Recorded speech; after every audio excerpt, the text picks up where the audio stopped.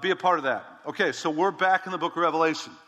This morning, we're looking at the beginning of the 7 trumpets of God's judgment upon the earth. Now, remember our timeline in the book of Revelation.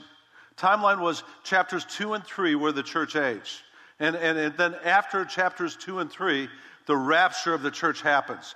Chapter 4, verse 1, we're told after these things, twice in one verse.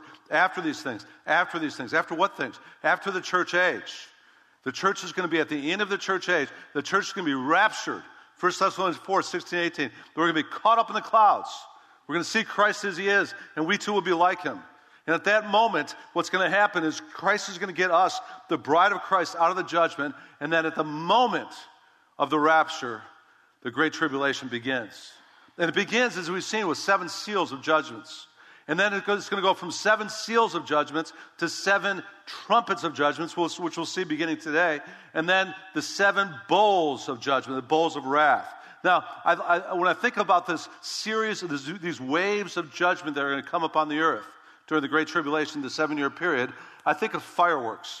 Every summer, we do a full-on fireworks show for the whole community. I mean, it's a big deal. We have about 1,000 people here every 4th of July, and we do this boom booms all over the sky for 20 minutes, commercial-grade fireworks show. And if you think about fireworks, you can kind of see what's going on with these judgments. Because what happens is there's 7 seals of judgments, and at the tail end on the 7th seal, all of a sudden, 7 trumpets of judgments happens, and then all of a sudden, 7 bowls of judgments happen. Remember, you think about fireworks, right? You got the fireworks, boom, boom, boom, boom, boom, boom, boom, and then there's one left, and it starts going boom, boom, boom, boom from that one, and then it goes another one left, boom, boom, boom from that one. Don't look at me like that. You know what I'm talking about, right? You've been to fireworks shows, right? And it starts with one, boom, boom to another, boom, boom to another. That's what's going to happen during the Great Tribulation. It's 7 seals, and then boom, boom, 7 trumpets, and then boom, boom, boom, 7 bowls of wrath. And so we're in the second boom, booms. We're in the trumpets right now. Now, listen. Some of you here are saying, I came to church this Christmas season, and all this preacher's talking about is judgment. I thought God is love. He is. 1 John chapter 4, verse 7 tells us God is love. The very essence of who God is. It's love. That's why he's patiently waiting for more and more people to repent and come to Christ before the rapture happens, before this judgment happens. We're told in 2 Peter chapter 3, starting with verse 9, we're told in 2 Peter 3, it's thrown up on the screen right now. It says, the Lord is not slow about his promise, as some count slowness, but he's patient towards you, not wishing for any to perish, but all to come to repentance. But, it says, but the day of the Lord will come like a thief, in which the heavens will pass away with a roar, and the elements will be destroyed with intense heat, and the earth and its works will be burned up. We're going to see that this morning. Since all these things are to be destroyed in this way, what sort of people ought you to be? Keep it up on the screen, Carlton, Kent. What sort of people ought you to be? With holiness and godly character is what it's talking about right there. And so what it's talking about in 2 Peter chapter 3 is our response to God's judgment should be holiness. And yes, God is a God of love, but listen, church, listen. He's also a God of holiness and justice. And we're told in Revelation, the very book itself, in Revelations 4 and 5, when the angels are singing around the throne of God, what are they singing to God? Holy, holy, holy is the Lord of God Almighty, who was and is to come. Holy is the Lamb who is slain. Holy. And so God is love, yes, but God is holy. And he's patiently waiting right now for the judgment because he wants more and more people to repent and get right with God. But there is coming a day. God's Spirit will not always strive with man, the Bible says. There's coming a day where God in his holiness must judge this earth because he's omnipotent, he's omniscient, he's omnipresent, he sees everything, he knows everything, he's holy, and he must judge eventually everything he's seeing in this world. Think about that again. God sees every murder. God sees every rape. God sees every child molestation. God sees every lie. He sees every theft. And there's coming a day where God says, enough. Time to judge the world. Judgment's coming. And listen, A couple of responses. We're going to talk about this in the message too. As Christians, what should our response to God's justice and holiness and future judgment be? It should be an urgency to live for Christ. This is no time, because this is right around the corner. This is no time to be playing church. This is no time to be Sunday Christian but Monday pagan. This is no time to be wishy-washy in your Christianity. Judgment's coming. Judgment's coming. And hey, listen, and if you're not saved, this is no time not to be a Christian. Because what we're going to study again this morning, it's not legend, it's not fairy tale, it's not fable, it's the Word of God. And every prophetic word in this book is going to come to truth and fruition. It's happening, it's going to happen. And if you're not saved, I'll give you an opportunity at the end of this service to get right with God so you won't be left behind. Because if you're not right with God and you're not saved, you're going to face these 7 years of great tribulation like the world has never seen before. Jesus described this time period in Matthew 24 when he's talking about the great tribulation. And it was in Matthew 24, verse 20, 21 and 22. It says, "For then there will be a great tribulation, such as not occurred since the beginning of the world until now, nor ever will. Unless those days had been cut short, no life would have been saved. But for the sake of the elect, those days will be cut short." That's what he's talking about, the great tribulation. Kind of reminds me when I was a kid. One of my favorite shows as a kid, I'm dating myself right now, is Flip Wilson Show. How many remember the Flip Wilson Show?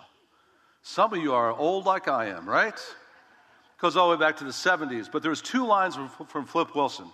If you remember Flip Wilson, his lines he'd say over and over again is, "The devil made me do it. The devil made me do it." Devil. What was his other line? You got it. "Here come the judge. Here come the judge." And he was even on another show with Sammy Davis Jr., and both of them would be saying, "Here come the judge. Here come the judge." And I couldn't get this out of my mind when I was studying this chapter this week. All I was thinking about is I was thinking of Flip Wilson. Here comes the judge. Here comes the judge. And it's true. Here comes the judge. And we're going to see that here in this book, the book of Revelation, Revelation chapter 8. And so with that background in mind, let's jump right in. Ready? Chapter 8, verse 1. If you're there, say amen. Okay, here we go. "And when he broke the 7th seal, there was silence in heaven for about a half an hour. And I saw the angels who stand before God. And the 7 trumpets," there it is, "were given to them." So we're finishing the 7th seal. Boom, boom, boom, boom. And now there's going to be 7 trumpets. And before this judgment comes, there's a dead calm. And it's interesting, heaven's going to go silent, here it says, for a half an hour. Now, up to this point, heaven wasn't silent. Heaven was exuberant. Chapters 4 and 5, when John has shown heaven up to this point, there's millions, literally 100 million angels, a myriad multiplied by myriads, which is 10,000 times 10,000. Math, 100 million angels are exuberantly praising God, and all of heaven is resounding with holy, holy, holy. And the elders are falling down and throwing their crowns at Jesus' feet. And there's a parade of praise going on in heaven. And all of a sudden, the second wave of judgment's coming, and all of a sudden, heaven goes silent. Have you noticed in a big crowd, I mean, this is 100 millions of people. Have you noticed in a big crowd, when there's silence, it's like almost like an eerie thing, a calm before a storm. That's what's happening.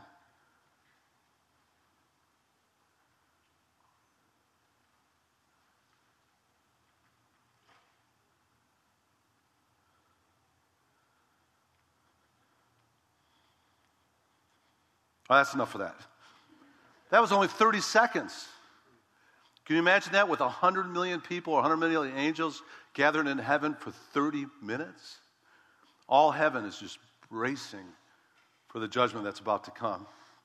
Reminds me when I was first investigating U-Turn for Christ, I was actually invited to go out to the ranch when I was out there for a pastor's conference. And I got to this ranch, and then the main overseer of the ranch under Jerry Brown brought me to Moreno Valley.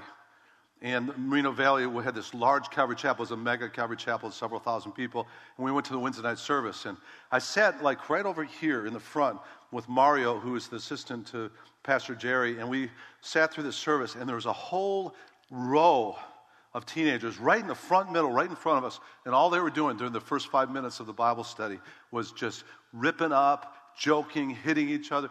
Total disturbance right in the front middle of this sanctuary with like 1,000, 1,500 people on a Wednesday night there. And I'll never forget, the pastor there, the Calvary Chapel pastor there, right in the middle of the Bible study, he stopped. Silence for like 2 minutes and looked at the whole row. And then after the silence, he said, okay, we ready to get on with Bible study now? And I was thinking about judgments coming to those teenagers because their parents are probably somewhere there too. And then when they get home, they're going to get it.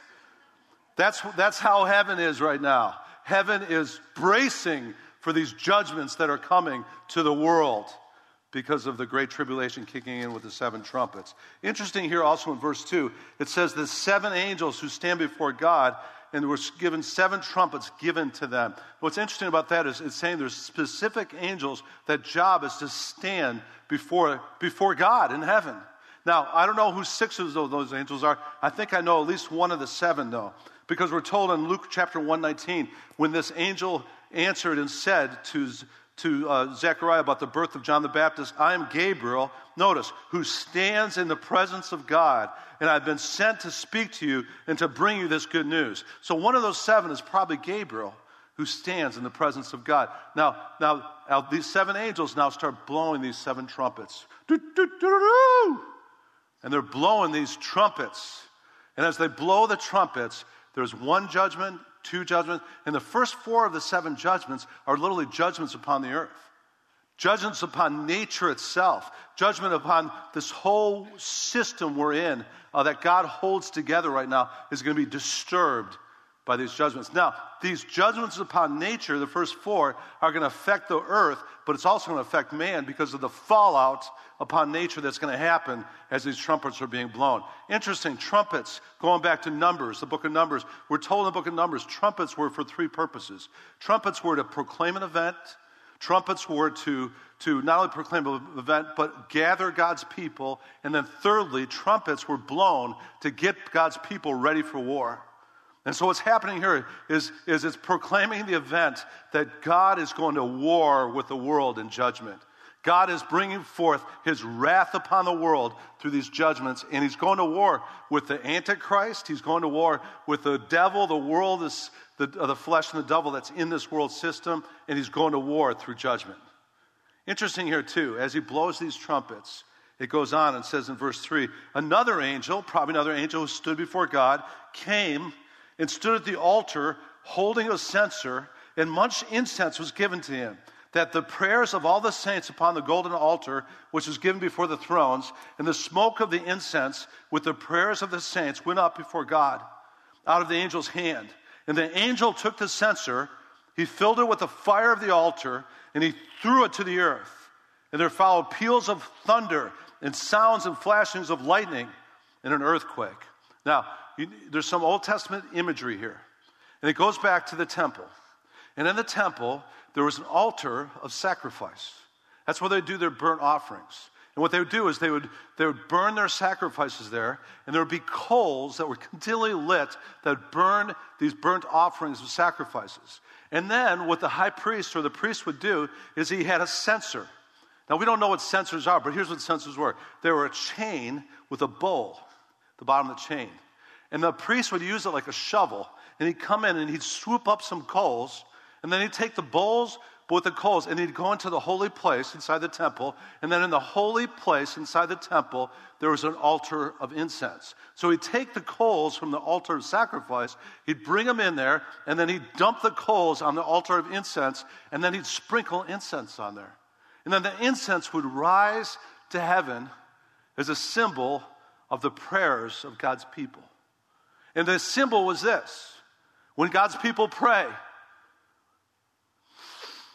all of heaven smells it. And there's a sweet aroma as God's people pray.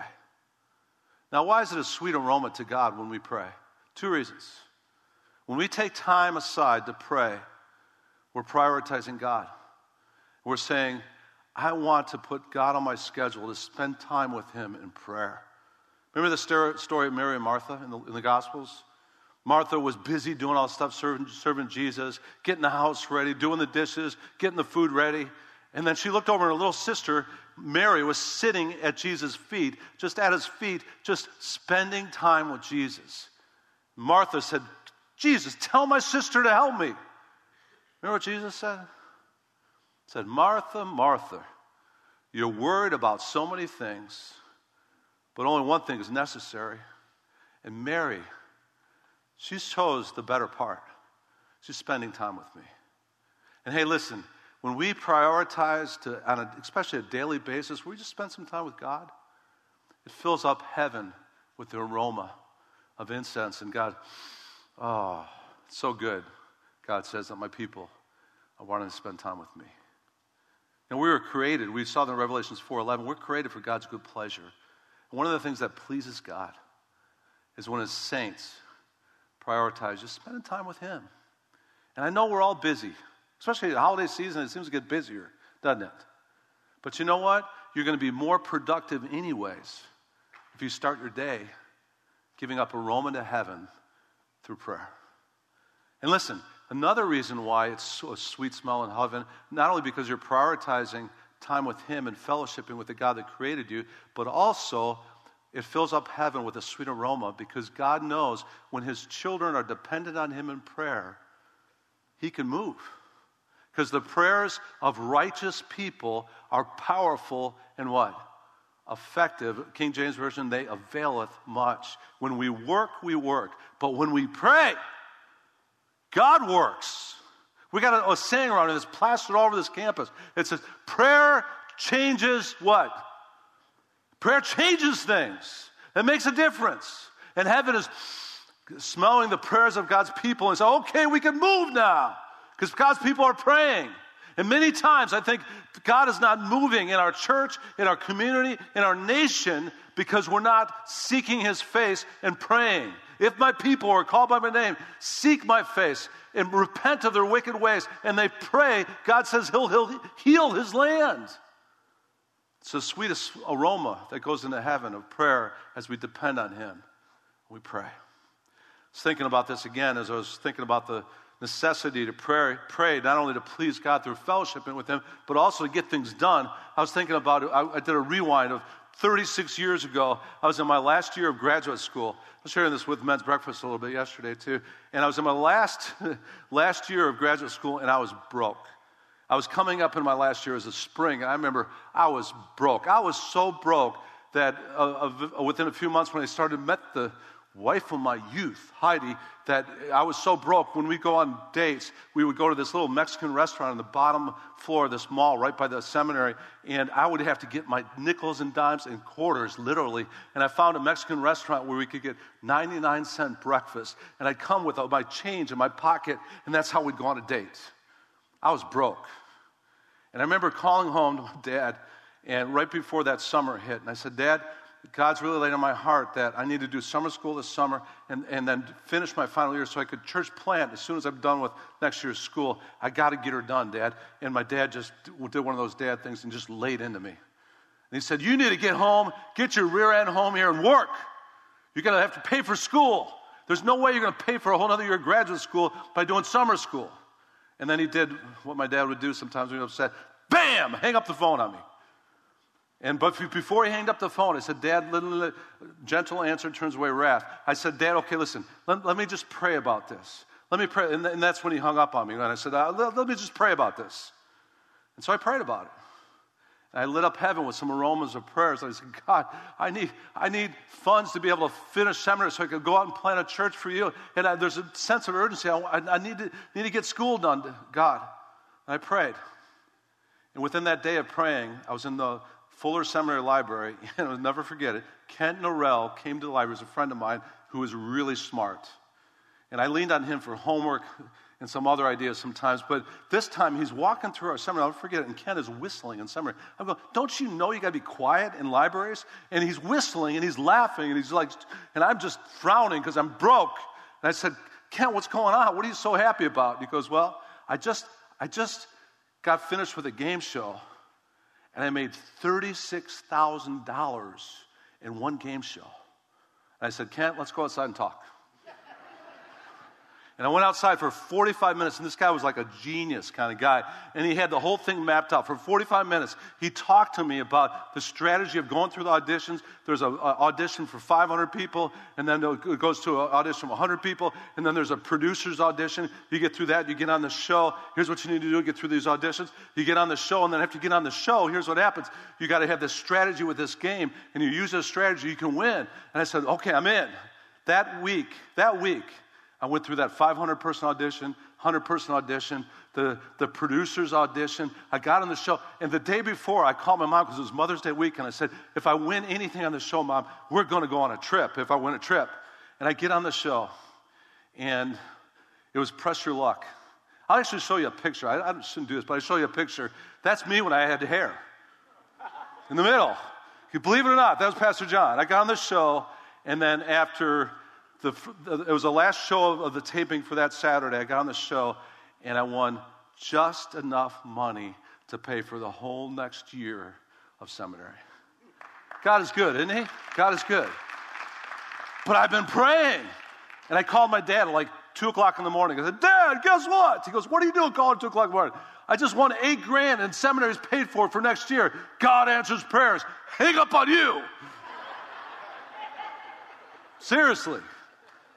And the funny thing was, it was the end of the show. They'd taped the whole week's shows. So I had to come back the next weekend. I came back the next weekend. I told all my friends. I had 20 people in the audience. And I get on the show at the first show for the next weekend for the whole next week. I get on the show, and I got whammied 4 times. I got kicked off the show. And God was saying, I'll meet your needs, not your greeds. Because I was going to buy a new car if I won again.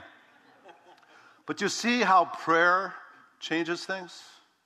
Prayers, they fill up the aroma of heaven with God saying, oh, my people want to spend time with me. Not only do my people want to spend time with me, my people depend on me, and I'm going to answer their prayers. Now, does God always answer our prayers? No, not the way we always want all the time.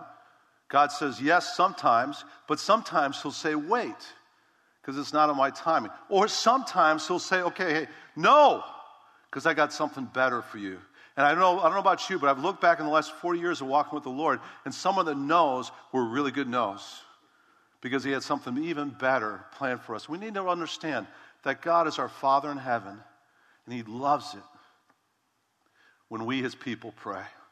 It's a sweet aroma in heaven. Amen? And so let's go on now. And it says in verse 6, and the 7 angels who had 7 trumpets prepared themselves to sound them. And the first sounded, and there came hail and fire mixed with blood, and they were thrown to the earth, and 1/3 of the earth was burned up, and 1/3 of the trees were burned up, and all the green grass was burned up. First trumpet, judgment upon the earth. These 4 judgments in this chapter all affect the ecological system, all affect the earth. And the first thing that happens, we see here, is there's hail, there's fire, and there's even blood raining down from heaven.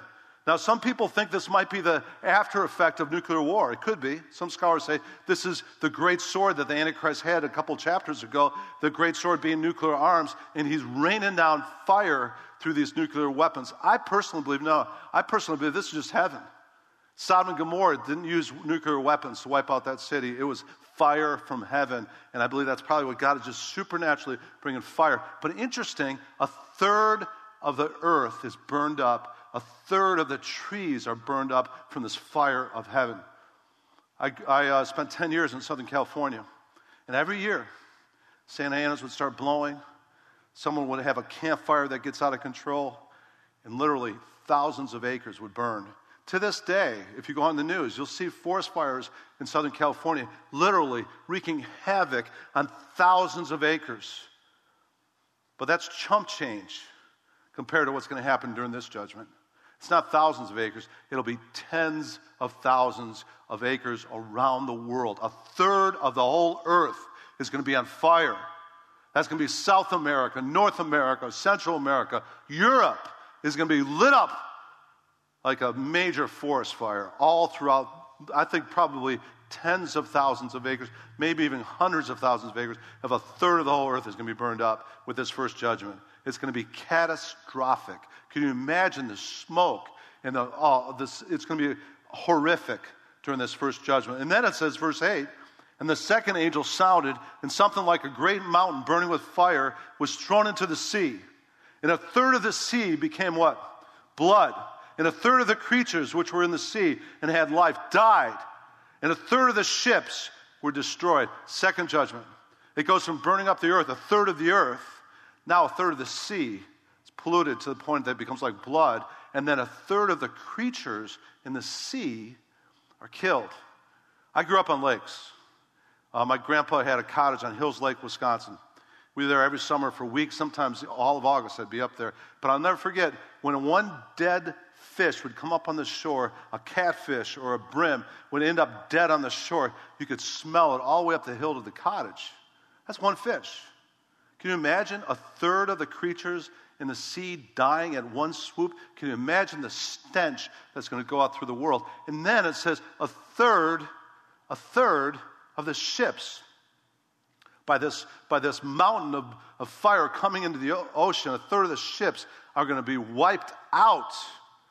Now, I was reading this week a stat, 24,000 ships on a daily basis are going around our world with shipping containers and with supplies and produce, everything else. 24,000 ships. Think about that. A third of them in one judgment are going to be wiped out. It's going to hit the business world like nothing else in regards. A third of things being shipped around the world are going to be just sunk to the ground. Now, what is this mountain of fire that's going to cause this catastrophic event of wiping out a third of the creatures and a third of the ships in the sea?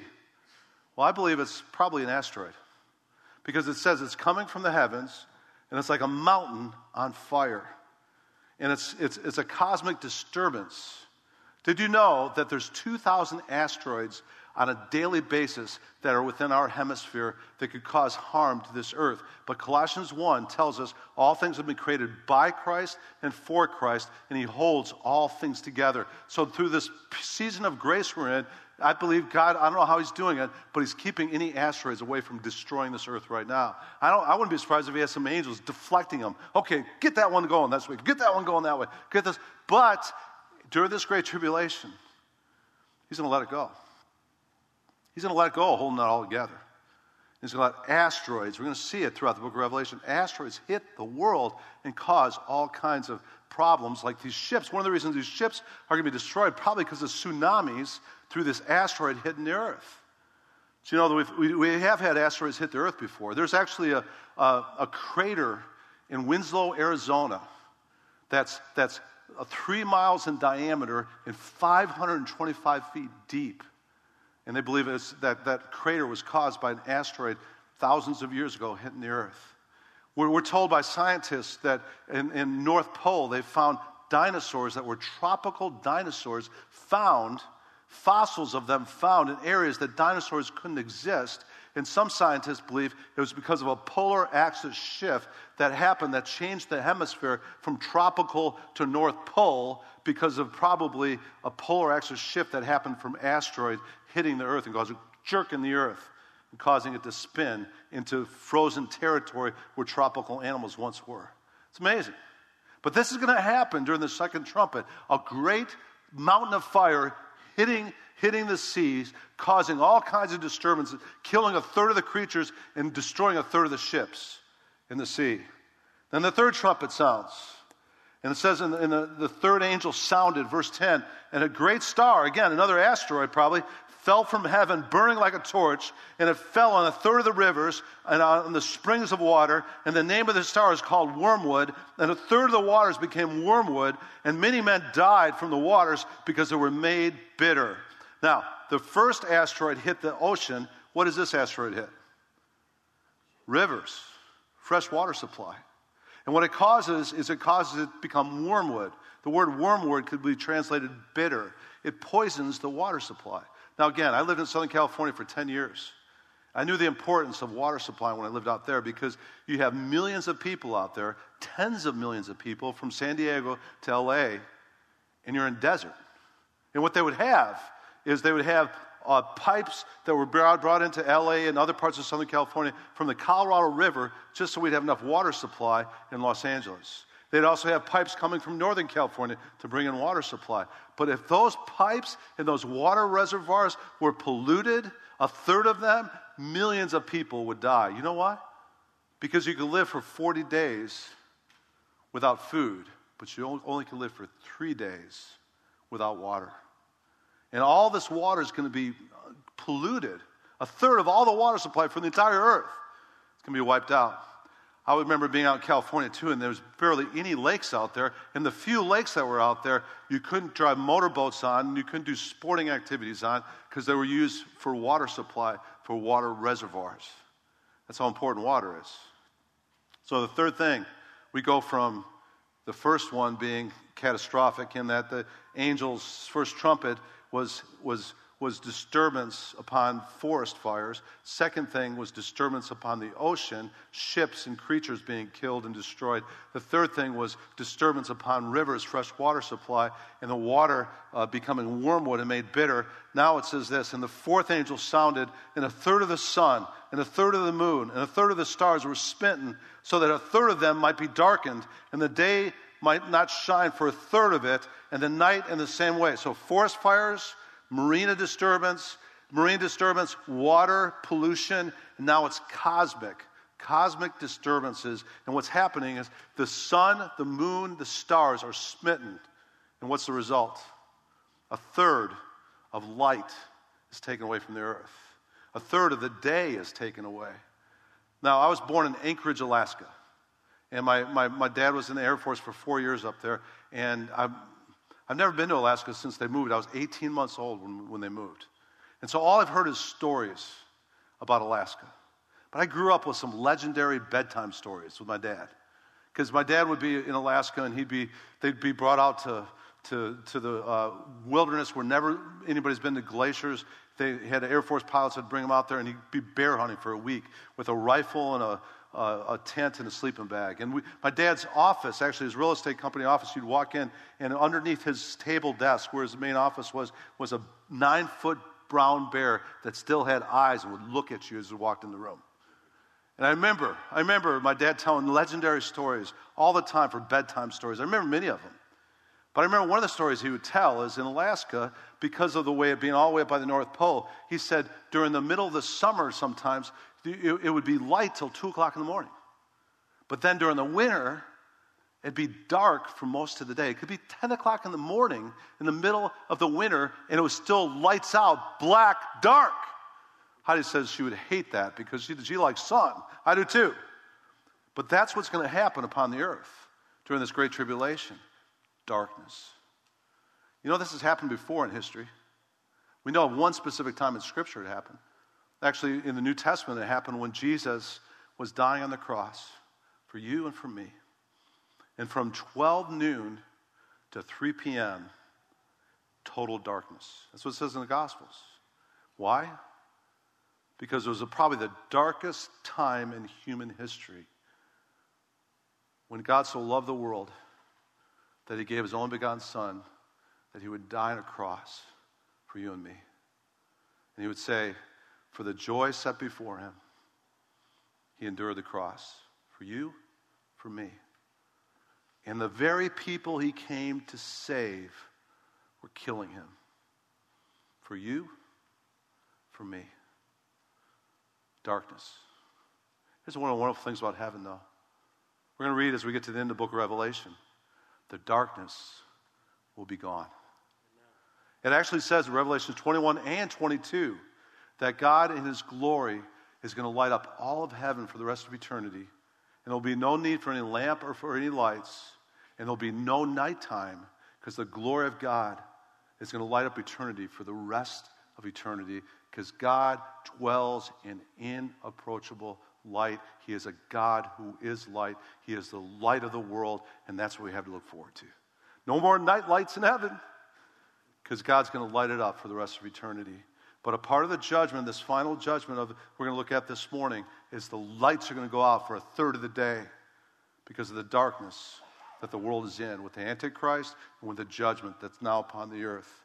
And then it says in verse 13, and I looked, and I heard an eagle flying in mid-heaven, saying with a loud voice, woe, woe, woe. I think it's amplified each time. I just guess on that. But woe to those who dwell on the earth because of the remaining blasts of the trumpet of the three angels who are about to sound. So we got a screaming eagle here. And this eagle is declaring to the rest of the world, whoa, whoa, whoa. Now, whenever woe is used in the scripture, it's proclaiming judgment. It's a scream of despair because more judgment's coming. It's not going to get any better is what this eagle is saying. You say, well, how can an eagle say anything? Hey, go back to the Old Testament. You'll see a donkey saying something. Balaam's donkey talked to Balaam himself. Here's the funny thing about Balaam talking to his donkey is he actually talked back to him. If I have a donkey that stops and is talking to me, I'm getting out of there. I'm not going to hold a conversation for him. But this eagle is going around the world saying, whoa, whoa, whoa, whoa, whoa. More is to come. Judgment isn't finished yet. We've got some more trumpets and we got some more bowls of wrath. So what does this have to do with us today, this couple weeks before Christmas? Hey, we started and we'll end this way. What sort of people ought we to be with this being right around the corner? Peter told us, holy people. People that are set apart for God's purposes. People that are living for Christ in these last days because judgment is coming.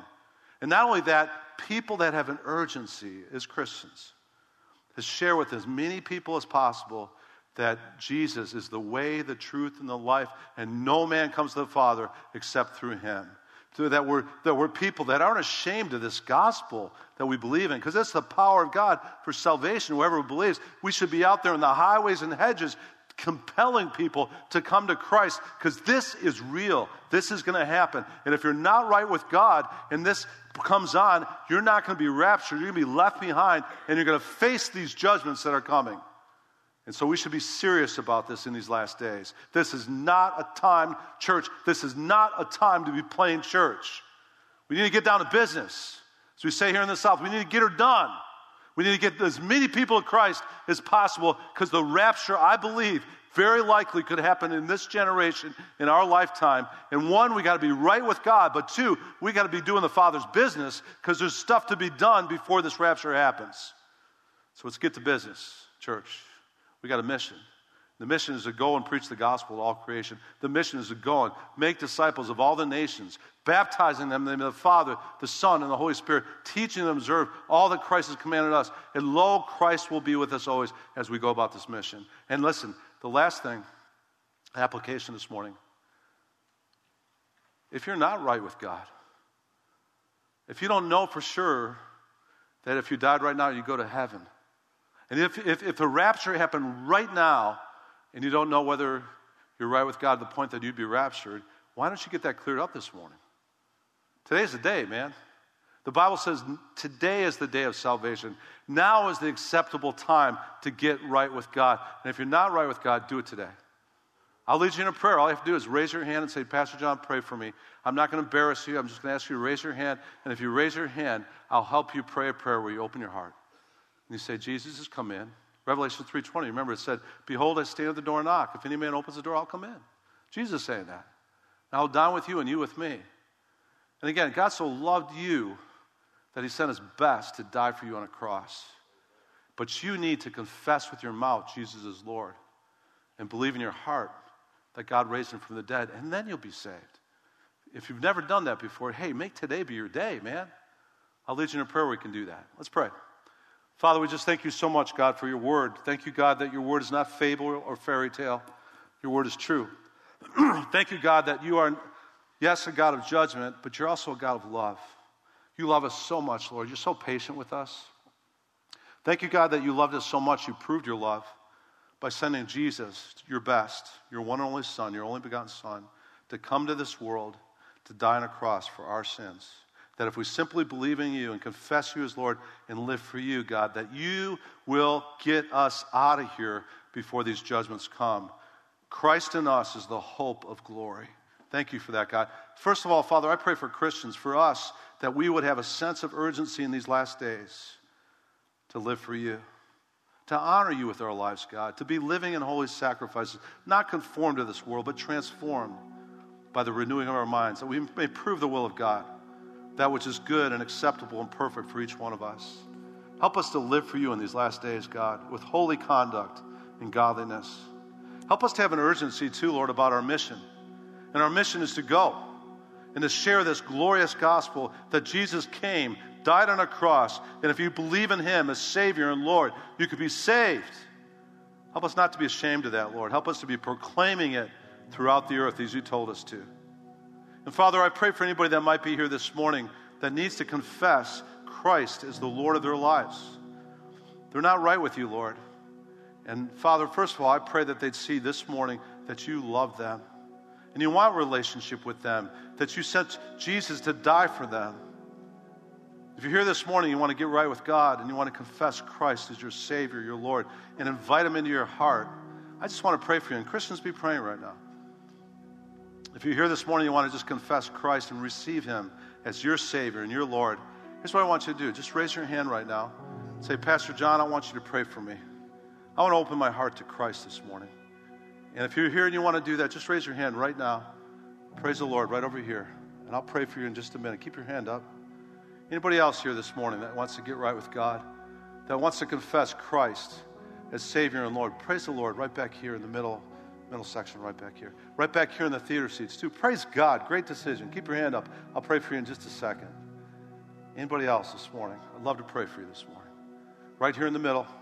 Praise the Lord. Great decision. Anybody else? God's knocking. Or if you have your hands raised right here, I want you to be bold. I want you to do this. I'm going to pray for you, but I want you to stand up. Stand up right now and I'll pray for you. Don't be afraid to stand for Jesus. He died for you. Go ahead, stand up. Stand up back there and I'll pray for you. Right here in the middle, I'll pray for you in just a second. Right here in the middle. Praise the Lord. Now just pray this prayer right now out loud. Lord Jesus, pray with them, church. Lord Jesus, I admit I'm a sinner. I trust you, Jesus, to be my Savior and to be my Lord. I will live for you, Jesus, the rest of my life. In Jesus' name, amen.